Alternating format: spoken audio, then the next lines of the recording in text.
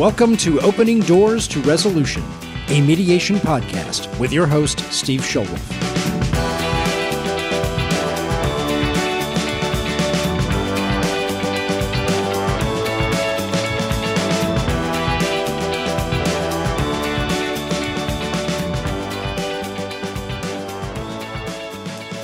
Thanks, Phil. This is Opening Doors to Resolution, a mediation podcast. I'm your host, Steve Schulwolf. And since the last time we pushed out an episode, the world has definitely changed. So before we talk about anything related to mediation or related to the law, I hope this finds you well, that you're healthy, and that you're adhering to stay-in-place orders and trying to minimize the impact of this coronavirus pandemic on our healthcare workers. I'd be remiss. My wife is a doctor. She's a chief medical officer of a hospital. So for anybody like my wife who's out there doing their best to treat us, to find any type of cure for this, you have my utmost gratitude and thanks. You know, episode 3 of this podcast, we took a lighter note. My guest was Karen Carson, and Karen is a great attorney by day and a comedian by night, and we talked about how the law has difficulty regulating comedy, and in general, what role, if any, does humor have in the law, and more particularly in mediation. That's been my most heavily downloaded episode, and there's big shoes to fill. So we've decided not to just have one guest, which is the typical for the podcast, but we have the pleasure of having 2 outstanding guests here today.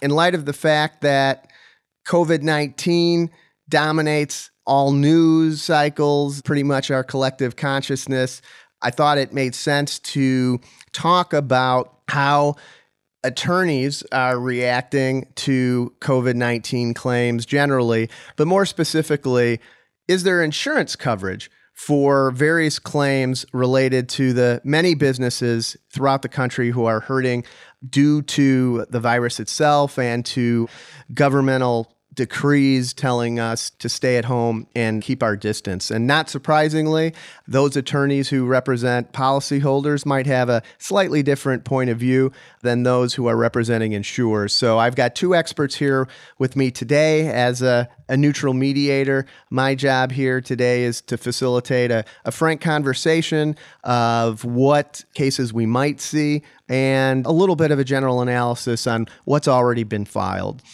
My first guest here is Frank Wise. Frank is the general counsel and partner for the law firm Tonkin Torp out of Portland, Oregon. Frank's licensed in both Oregon and California, and he represents policyholders in complex insurance coverage cases. Welcome to the podcast, Frank. Morning. Good morning. Good morning. Thanks for being here. I appreciate it. Here. Great. And taking maybe the other side of the coin on some of these conversations today, we've got Mark Schrake. Mark is a partner at Freeman, Mathis, and Gary, where he serves as the co-chair of the firm's insurance coverage and extra contractual liability department. He has a national practice on behalf of insurers, and he's licensed in California, Minnesota, and Texas. So, Mark, welcome to the podcast. Thank you, Steve. Hello, Frank. All right. Well, I'm very happy to have you here. I can tell you, and I'm sure we all are in this situation, I get every morning emails from both the Illinois and the Texas bar, and they have little blurbs of articles from attorneys with updates on the law. And it just seems these days 60, 70% of the articles coming in have to do with, is there insurance coverage for COVID-19 types of claims? And so there's a lot of different types of claims that I think we're ultimately going to see under CGL policies, under D&O policies, but the claims that seem to be winning the race to the courthouse. And so I thought that served as something that would be interesting for us to talk about today are the business loss claims. And I think most people agree that the first lawsuit that was filed in New Orleans.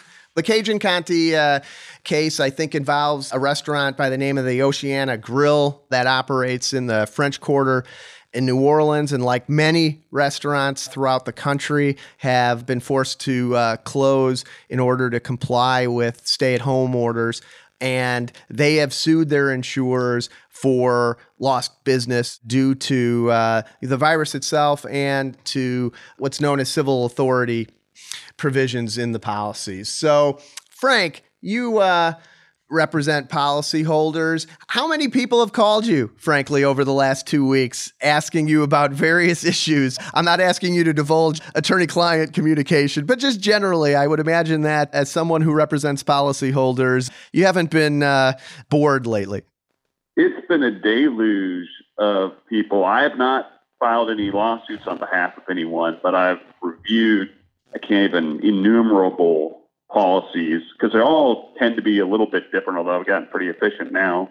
But yes, a overwhelming interest in the issue. And what types of questions, again, not asking you to divulge attorney-client secrets, but as a general matter, what type of things are clients in these early days of this seeking counsel on? Well, I would credit the insurance industry for doing a very good job of getting out in front of this and explaining to everybody that'll listen that these claims aren't covered. And so lots of people are calling and asking, I'm being told by my broker or by my insurer that there's no coverage for this. Is that right? And I'm trying to correct that misperception that these are non-covered claims under standard commercial property insurance. That's sort of how it gets teed up. I think the folks are hearing really quickly that they don't have coverage, and they want someone to verify whether that's true or not. Well, one thing that I think both of you would agree with is, in general, when you're dealing with insurance coverage issues, you really have to try not to overgeneralize, especially on an issue that there might not be a lot of case law on, and really treat each case on a case-by-case basis based on the policy language. Because, Frank, one thing that I have definitely heard from policyholder counsel is there are innumerable variations and iterations of exclusions, civil authority endorsements, requirements for physical loss, all things that we'll get Mark involved here and talk on in a little bit. But I think it makes it challenging to overgeneralize whether there's either coverage or non-coverage, because each of these claims are unique. Oh, that's certainly true. And I think you're right. Every policy has got variations. Some of them will be critical. But I think, the sort of knee-jerk denial of the claims is based on the physical loss notion, that the idea that since the COVID-19 virus doesn't destroy the structure of the building, it's not a physical loss. And therefore, the claims are getting denied on that basis, regardless of whether there's any applicable exclusions or not. It's a threshold issue with the insurers. So I think that's largely where the battle's going to be fought on these things, because obviously, at least in my mind, the law is nowhere near as resolved on that issue as the insurance carriers would like it to be. Well, the beauty of all insurance coverage disputes is that under McCarran-Ferguson, it's all state law. So we have a situation where we have a flood of new claims coming in, and the identical policy language and identical facts in one jurisdiction can lead to a completely different result than another. And that, I think, unique niche of insurance coverage is one of the reasons why things like pollution or asbestos can wind up, being litigated over and over again across the country. But Mark, I'm going to get you involved here. Frank mentioned that the insurance industry has been pretty quick to detail why there isn't coverage for these type of claims. Specifically, Frank was bringing up physical loss, but not to put you on the spot as the representative of the entire industry, but why don't you walk us through some of the problems that a restaurant like the Oceana Grill. Mark, you're out in California, and I know Thomas Keller has employed the same law firm to file a similar suit on behalf of French Laundry and some of his other restaurants. So let's talk a little bit about, as Frank said, there's some threshold issues that the insurance industry has pointed out as being things that are problematic for policyholders bringing these type of claims. The same lawyer who represents Cajun Conti also represents, as you mentioned, French Laundry. And there's a phrase in each of those complaints. One is filed in Orleans Parish in Louisiana. The other is filed in Napa County, California Superior Court. They seek only declaratory relief. It does not appear that in either instance there has been a submitted claim or a denial. And even though the complaints seek only declaratory relief, they do include a sentence that says any effort to deny the reality that the virus causes physical damage and loss would constitute a false and potentially fraudulent misrepresentation that could endanger shareholders and the public. That's obviously a shot across the bow to make it into the newspapers. And I think the carriers, some of them have come out with formal statements. I have not seen one that says definitively what's covered and what's not. I think some of the brokers and agents have tried to handle some of the claims from some of their clients by lowering expectations. As you mentioned, different states have different approaches. And Frank, I'd be interested to hear your thoughts as well. But as I see the case law across the country, the requirement of direct physical loss of or damage to property, really the state jurisdictions have broadly two different applications. One is to require an actual physical alteration of the property, something tangible that happens to the property. And then the other jurisdictions I would think broadly fall into there's direct physical loss of or damage to if there's the presence of something on or around the property. And I think the problem here for policyholders to meet the threshold and for carriers, who at least in California, the carrier's job is to look to find coverage, that the case law, to the extent that it's the lowered threshold of simply showing the presence of something on or around the property, that the cases that approach losses that way are dealing with an identified substance in an identified place. For instance, there's no doubt that it's ammonia fumes in this particular building, and it's something that can be sensed and measured. Or there's an accumulation of gasoline on the premises, which saturates everything and seeps into a particular building. You know what it is. Here, I think the actions and the data and the measurement and the presentation of what it means when we're claiming that there's physical loss of or damage to property is going to take a little bit more effort than to simply rely on somebody at the county drafting up a piece to go out in an order that characterizes the order as being based on physical damage to property, because the policies are sold to insure particular companies and relating to particular property, which is in a particular location. So it's a challenge for everybody to get the right decisions on each of these claims. Well, Frank, I know you didn't write the Cajun County complaint. I guess going off of what Mark was saying, I know there's an allegation in the Cajun Conti complaint as well as the Thomas Keller complaint that this strand of virus can live for up to 28 days.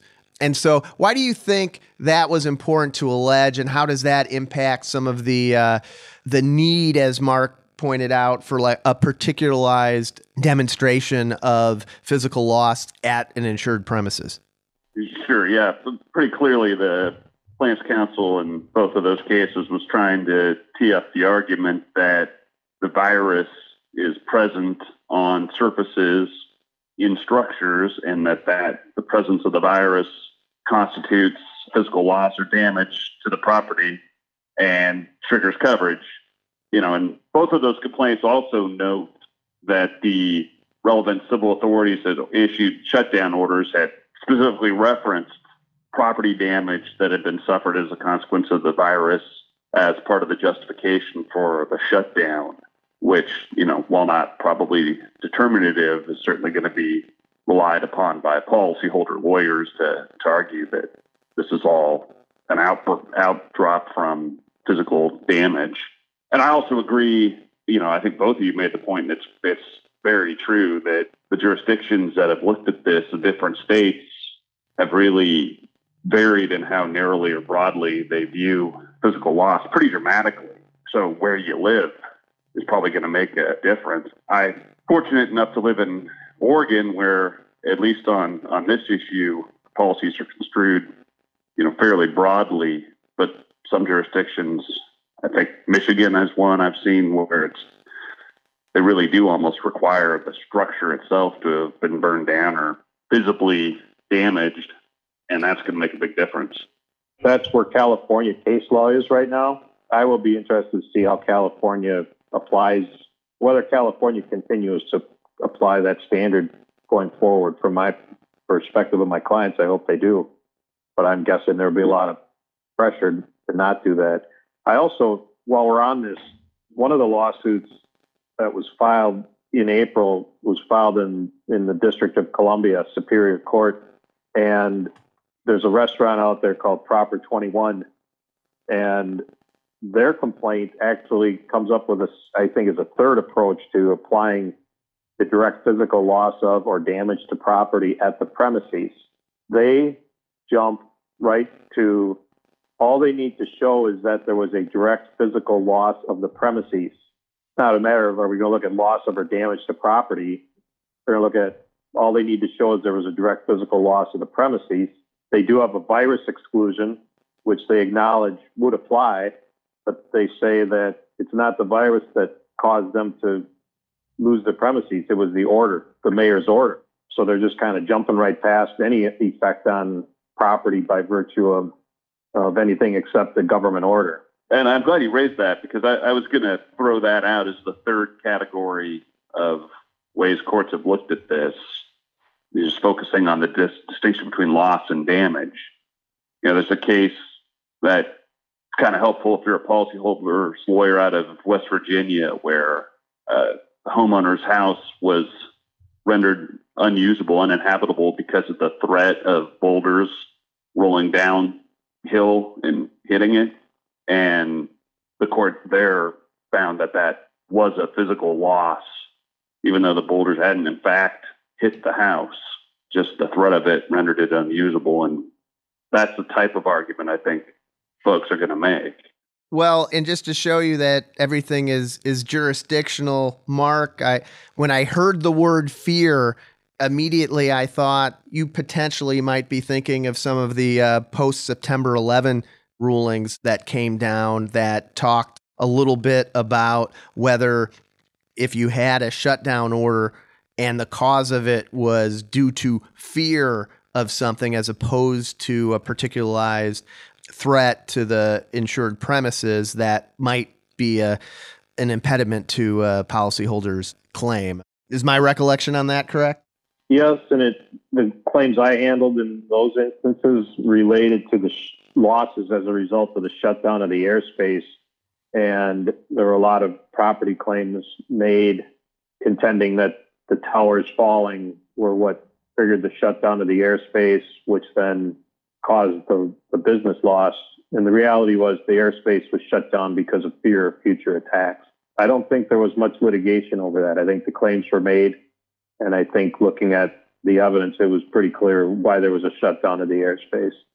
There's one case, there's the United Airlines case out of the Second Circuit in 2006. And so they brought a claim because Reagan National Airport was closed, and they argued that the shutdown order had to do with the attack at the Pentagon, but actually the court looked at it, and temporally the order was actually issued before the Pentagon was ever struck, and determined that it was more out of fear than physical damage. I think, Frank, you pointed out that some of the orders that are coming down, these stay-at-home orders, I don't know whether it's because you're part of the bar, had the ear of folks, but you definitely see some orders that explicitly reference property damage. I think you said that would be helpful. Have you heard of any lobbying efforts with that regard, or that's completely coincidental, or anything you can add about that, or even just talk about the impact and the importance of that type of language? Sure. Yeah. I assume that language was not accidentally present, but I wasn't part of it. I think certainly from a policyholder's perspective, you're going to point to that as our business was shut down because of this order, and the order that shut us down specifically recites that it was due to property damage, is going to be a tailwind, and insurance companies going to fight to try to get that excluded. But I think a pretty good argument can be made that it's relevant to, especially if you're relying on that sort of line of cases that differentiates between a loss and damage to show exactly what caused the loss. Well, as a mediator, one of the things that we like to point out to litigants on both sides is that these actions wind up being more expensive than people, I think, at the onset recognize. And one of the ways that I can see already that there's going to be expensive, and we've talked about, does the virus live for 28 days? Can it adhere to certain substances? That screams to me to be a fact dispute and a battle of experts. There's a Texas case, federal case here that involved South Texas medical clinics that involved the policyholder submitting an affidavit actually by the judge who issued an evacuation order. It was a hurricane case. So Hurricane Rita was headed for Warren County, and thankfully it missed. And the policyholder argued that the hurricane had hit in Florida and then damaged rigs out in the Gulf, and submitted the affidavit by the judge, who said he issued the order due to all the information he had, including the fact that there was already property damage that had taken place. In that case, the insurers were permitted to depose the judge, and he admitted that really he issued the order out of fear of what would happen if the hurricane actually did hit in that county. And so that court followed the September 11th United Airlines case that I talked about. And I mentioned that not to advocate a position on behalf of coverage or non-coverage, but to point out that even in those cases, like the French Laundry case that cites the Napa Valley order, we might be looking at some discovery disputes, although I think there's some jurisdictions. I was a little surprised that the judge wound up being deposed, because in some of the jurisdictions I've been in, that's a tough deposition to get. But if either of you could comment on, the type of issues that may wind up leading to, factual disputes, or the type of things that I think on behalf of a client in a particular situation, you're going to recommend, look, we need to learn more about whether it's the disease or whether it's by FOIA requests on the civil authority order. And I'm sure there's other things that I'm missing here. But again, as a mediator, I like to point out these things are, a lot of people think insurance coverage, it's a contract, it can be resolved pretty quickly. But it strikes me the lack of case law on the exact fact patterns really opens up the door for some creative lawyers to make arguments, but usually we need discovery in order to develop those arguments. Frank, what do you think about that? I think you're right. I think a lot of it's going to depend on what we've been already talking about, which is what state you're in and what the courts are going to require to prove coverage. But if the court's going to require that the policyholder demonstrate that there's been some physical presence of the virus to trigger coverage, then I think that the challenge might be, it depends on where you are. I think if you're in downtown New York, I think proving, that either your business, or if it's a civil authority claim, that other property within 5-10 miles of you has been infected with the virus would be pretty easy, just because of how widespread it is.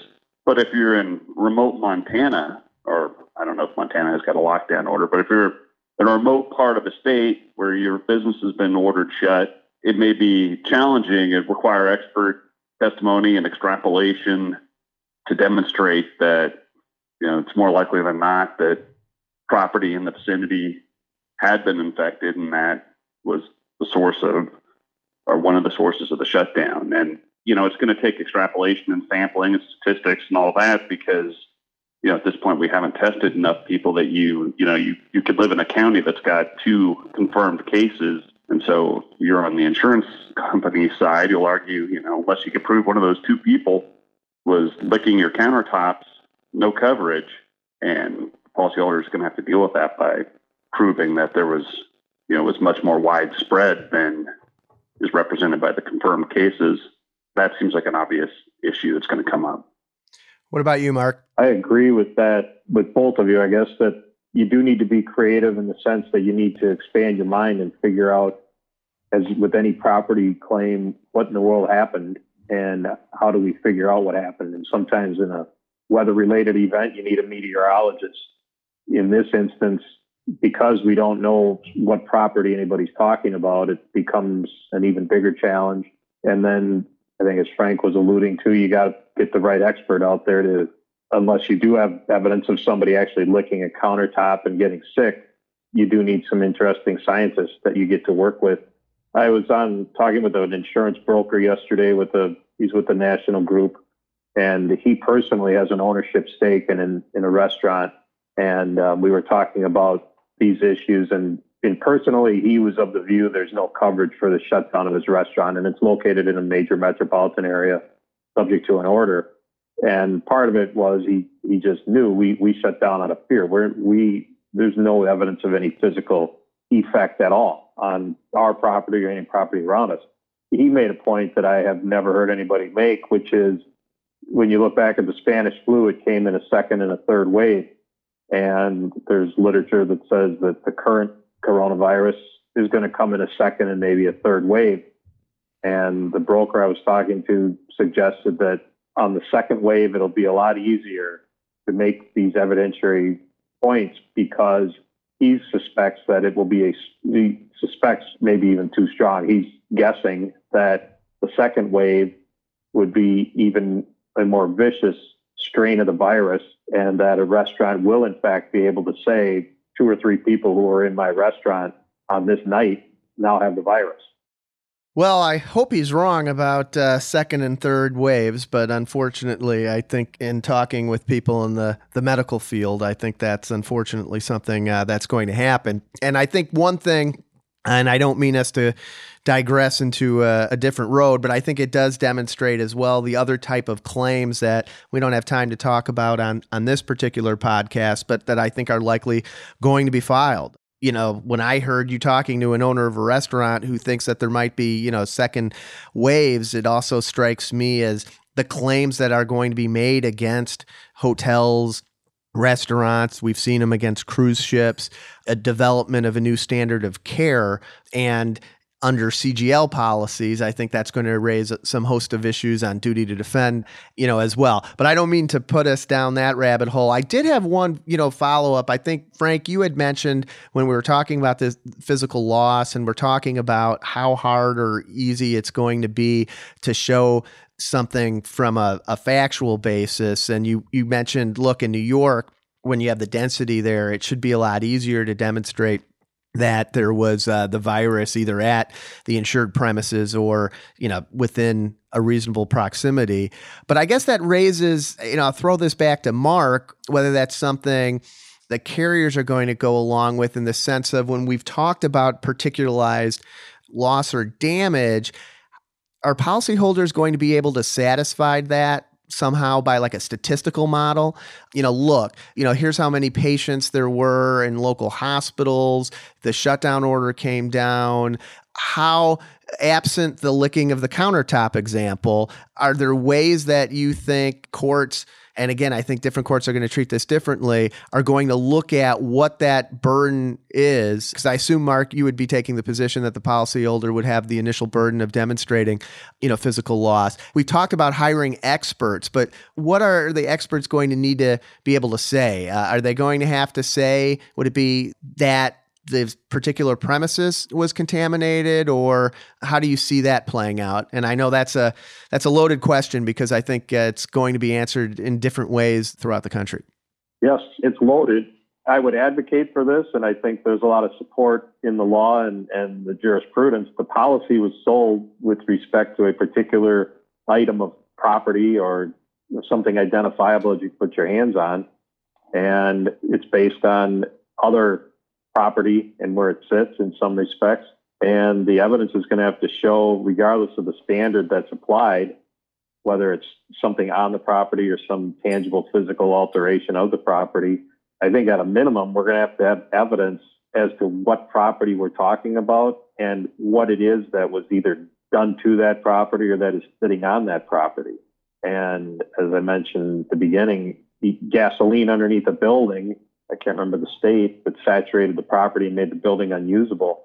You knew what the chemical was and you knew what the building was. And I haven't seen anything identifying any of that with respect to this virus. And we do have way too many deaths in all of our areas of the United States. Some of them are in more concentrated areas. And I spend a lot of time looking at numbers. I live in Los Angeles. I live in a particular part of Los Angeles. And when I look at total numbers, it's devastating. When I try to make myself feel better about my own risk, I start looking at percentages, meaning number of people affected versus number of people who live in the county. And then I can't yet narrow it to my own neighborhood. But even just walking around my own neighborhood, if I knew 100 people had it, I'd still be hard pressed to determine which piece of property this thing was sitting on, and whether the way people travel, whether it was contracted even anywhere around the vicinity of where we are. And the other part is most of the literature I see talks about it's person to person and not property to person. I think the policy was sold for a particular piece of property, and I don't see any literature or reports or speculation that it's anything that's tied to a particular piece of property. Well, Frank, I don't expect you to agree with that completely, but I guess more specifically to what types of evidence or what do you think a policyholder can do? Because I think we've got a weird situation, right? There could have been, whether there was, let's say the virus as Cajun-Conti, it can exist for 28 days. I know the science is evolving and I don't think we really know how long, but let's assume that there's a period of time in which a virus could have been on a countertop. But by the time we litigate this, I think everybody would agree that it's not there anymore. So how do you make your case as a policyholder in light of some of the issues that Mark was raising? Yeah, and again, with the caveat that it's just going to depend on the jurisdiction, how much they're going to require proof of this, if they focus more on damage and less on loss and that sort of thing. I agree that there's going to need to be evidence if you're going to have to prove damage by proving the presence of the virus on a structure or, the interior. I think what I think is going to become interesting is the statistical modeling. I was just reading an article, I think today, where they've done a study in Santa Clara about where they had the antibody test. So they were able to identify folks that had the virus and didn't know it. And they concluded that there were something like 50 to 80 times the officially confirmed cases of actual cases. And that science is really obviously developing and nobody knows for sure. But I think if it'll depend on the circumstances a bit, if you operate a casino, for instance, and have 200,000 people in your casino on a weekly basis, I think proving that the virus was present on surfaces in the casino should be pretty easy. If you operate a, knitting shop in a rural area, it may be much more challenging to, if you have 5 customers a week and the owners don't have it, you might have a lot harder time proving the presence of the virus. It'll be fact dependent to some degree if that's what you're trying to prove. But I think the threshold issue will be establishing that it's a lot more widespread than just the confirmed cases. No, I think that's a fair point. Well, look, it's rare that I have 2 heavy hitters on the same podcast. So I want to ask you really a genuine open question. As somebody who shifted from litigation to mediation, I do think all mediators have to be somewhat optimistic and persistent in trying to assist the parties in achieving an agreed upon resolution. I think all mediators have to be realistic as well. And there's certain claims that are difficult to resolve because they seem on both sides to be bet the company claims. And so I think the insurance industry is sincere when they're saying, look, we didn't intend to cover pandemics. And if we do, that's going to bring us all down, where the individual entities right now filing suit are saying the same thing. So on one hand, I think it makes it a very difficult scenario to try to come to settlement. One thing that I've been And obviously, it's in my interest to have this opinion. But one of the things that I think can be helpful, I think on some cases that look like they are going to lead to expert discovery, they are going to depend a little bit on the science involved, and that right now different parties are making bets on how well that can develop, is to potentially seek mediation a little bit earlier than maybe you otherwise would have, hoping that you can get some type of business resolution. But even if you don't, to have clients at least interact with a neutral party to see whether it impacts or how hardened their position is before the parties really go expend what they're going to expend to litigate. So I like to say that I try to make myself available early in a case, and that sometimes that can help. One thing that's impacted my practice, I can't say I've done it yet, but next week I'll be doing my first online mediations. And I don't know, have you guys been appearing in court or doing any type of online activities? I mean, that's one of the main impacts, I think, of our profession, because I'm talking to you from my kitchen right now. But I think in light of, if that becomes more prevalent, I think it might make things even easier to even do a half day, just where you bring in somebody to see whether your client can take a time out and think about the big picture of where a case might be heading. Now, like I said, I'm a realist, so I'm not saying that I expect that, we'd be able to resolve these things right away, but it's an open-ended question to you all. What type of things do you think, a mediator could do that might be helpful? I'm always trying to learn from my guests, and you guys have been very informative on the insurance side. So any thoughts on resolving these type of disputes? Because the hard ones are the most satisfying ones to resolve. And I think right now you read articles in the newspaper and there's passion on both sides, which definitely creates some difficulties in settling. But just wanted to know your thoughts about possibility of like early mediations. The second question there was, have you guys had to do more Zoom type of meetings? Well, I'll try to answer, although I guess my answer is not as optimistic as yours. I share your appreciation of early mediation. I found it useful lots of times in lots of contexts, but this one, I think the insurance companies view themselves as being in the position where if they pay one of these claims, they're going to have to pay them all, and they're going to tenaciously decline to do that until something changes that mindset.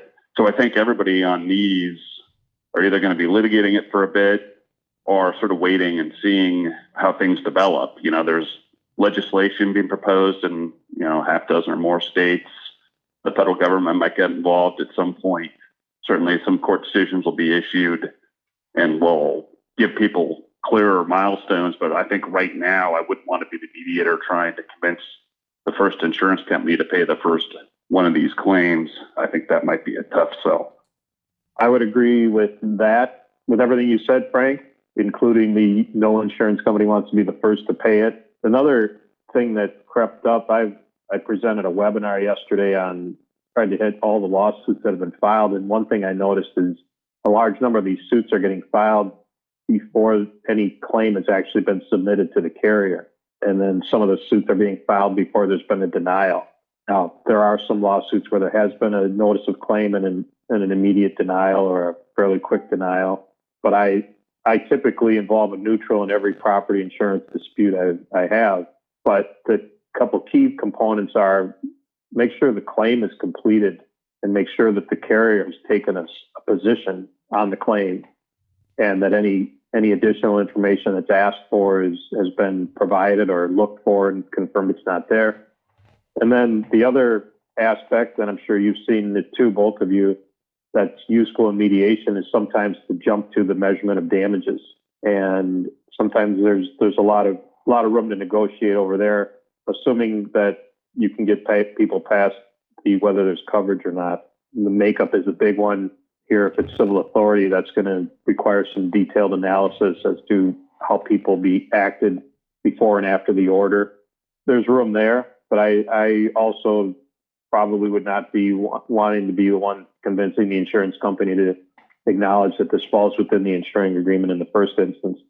Sometimes I think that, including myself, we all want to be out there in the front, appearing to have some view on the matter, and we're sort of chasing each other without talking about anything concrete yet. And there are some claims that have been presented and denied, but much of what I see is not people talking about those claims, but rather talking about something theoretically. I do continue to say, let's just keep looking at the details, look at the evidence. And that would hold true in a mediation as well. Well, no, I definitely appreciate that. Like I said, I go into these type of disputes as recognizing that there's lines in the sand that are likely to be drawn, and it's going to be very difficult to try to get people to move into the center. But frankly, that's what mediators try to do. Well, I think I've taken a lot of your time. I've got one more question for either of you. Both of you came highly recommended. Many of my other guests were people that I actually knew. I run across your names, but we hadn't crossed paths professionally, so it's not like we knew each other. So I really do appreciate you taking the time out. But let me ask you, there's no wrong answer on this. So have either of you actually listened to any of my prior podcasts? You know what? I actually started to just maybe a month ago, but then I got distracted. Okay. I don't commute any longer. Well, I know. You know what? People are telling me that. What you do when you commute, but since I sit in my basement every day, I don't turn them on. Oh, that's fair. I'm in the same boat. And that's fine. So I think I want to end this. I'm going to bring you guys together. You're on the opposite side of the V on different cases. Frank, I think you had mentioned when talking about how a policyholder could satisfy a burden of demonstrating physical loss, some different statistical modeling and experts. One of the things I have on my website, and I play a little bit a game with every contestant, has to do with the fact that doing settlements, we are trying to predict the future. We deal with probability. And one of the things that I have found in my 26 years of practicing law is, there's a lot of lawyers who really are pretty bad at math. Probability isn't something that's, they necessarily wanted to deal with in school, but it does impact, I think, the way that we look at the value of the case. I would argue as a mediator that sometimes it's very hard to get parties off of their initial assessment of a case. Now, in this particular situation where we're talking generally, I think it's very understandable that, one side wants full recovery and one side says it's not covered, so it's zero. So there's not a lot of nuance in terms of coming up with an evaluation that you'd be willing to live with for settlement. But if there was, then there's some probability that takes place. So I like to play a little bit of a game, and I'm going to bring you guys together. Frank, you're going to be our contestant, and Mark, you're going to be his counsel.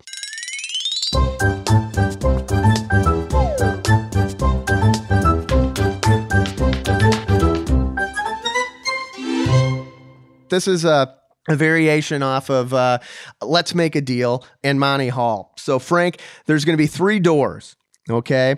Behind 2 doors on Monty Hall, he had goats. Behind the other one, he had a car. On my website, I do a riff off of it where there's 2 outcomes, where there's painful and expensive litigation and one good outcome where there's a reasonable settlement that allows somebody to move on with their life. So we've got 3 doors here. The rules of the game are that after you choose a door, I am going to show you one of the doors with a bad outcome, and then I'm going to give you the opportunity to switch. And Mark is going to counsel you on that opportunity. So there's door number 1, door number 2, and door number 3. Frank, do you understand the rules?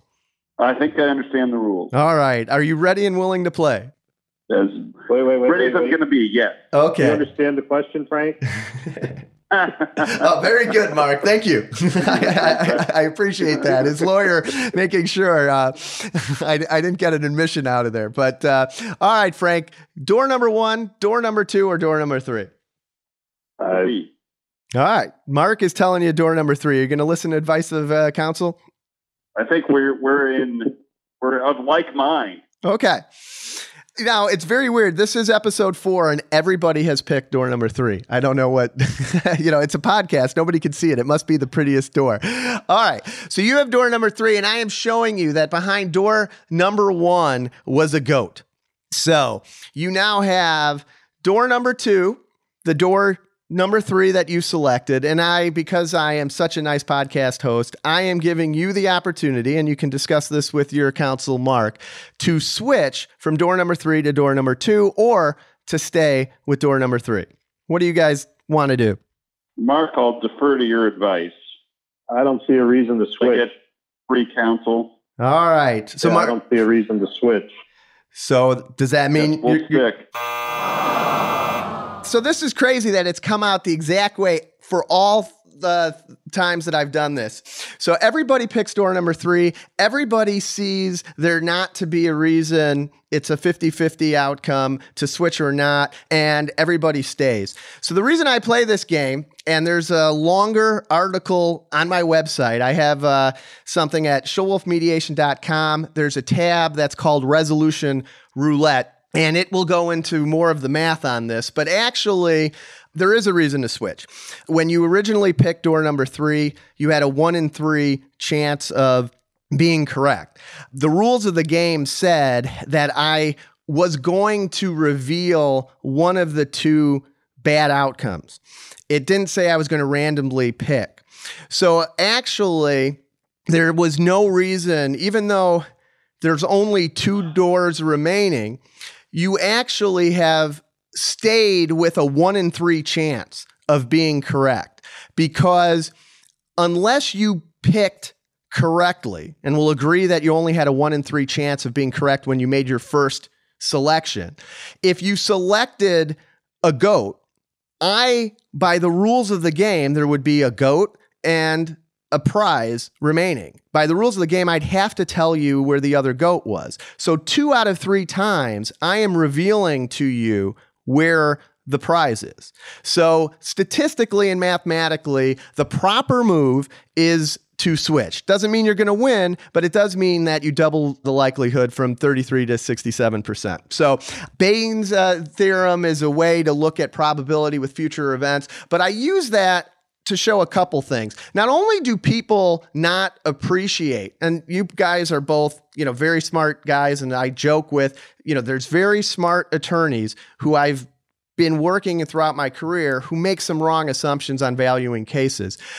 But it also shows that there's a psychological standpoint. People always stay, even though they think it's a 50-50 thing, because apparently the worst thing in the world is to pick correctly and then to switch off of it. And I do think that impacts how people look at complex litigation. If I early in a case, made some decisions, even after maybe the judge has indicated that maybe he's not buying my argument or she's not buying my argument, it's hard for me to get off of that. So I use that game to show a little bit of fun, from probability standpoint. Like I said, there's an article on the website.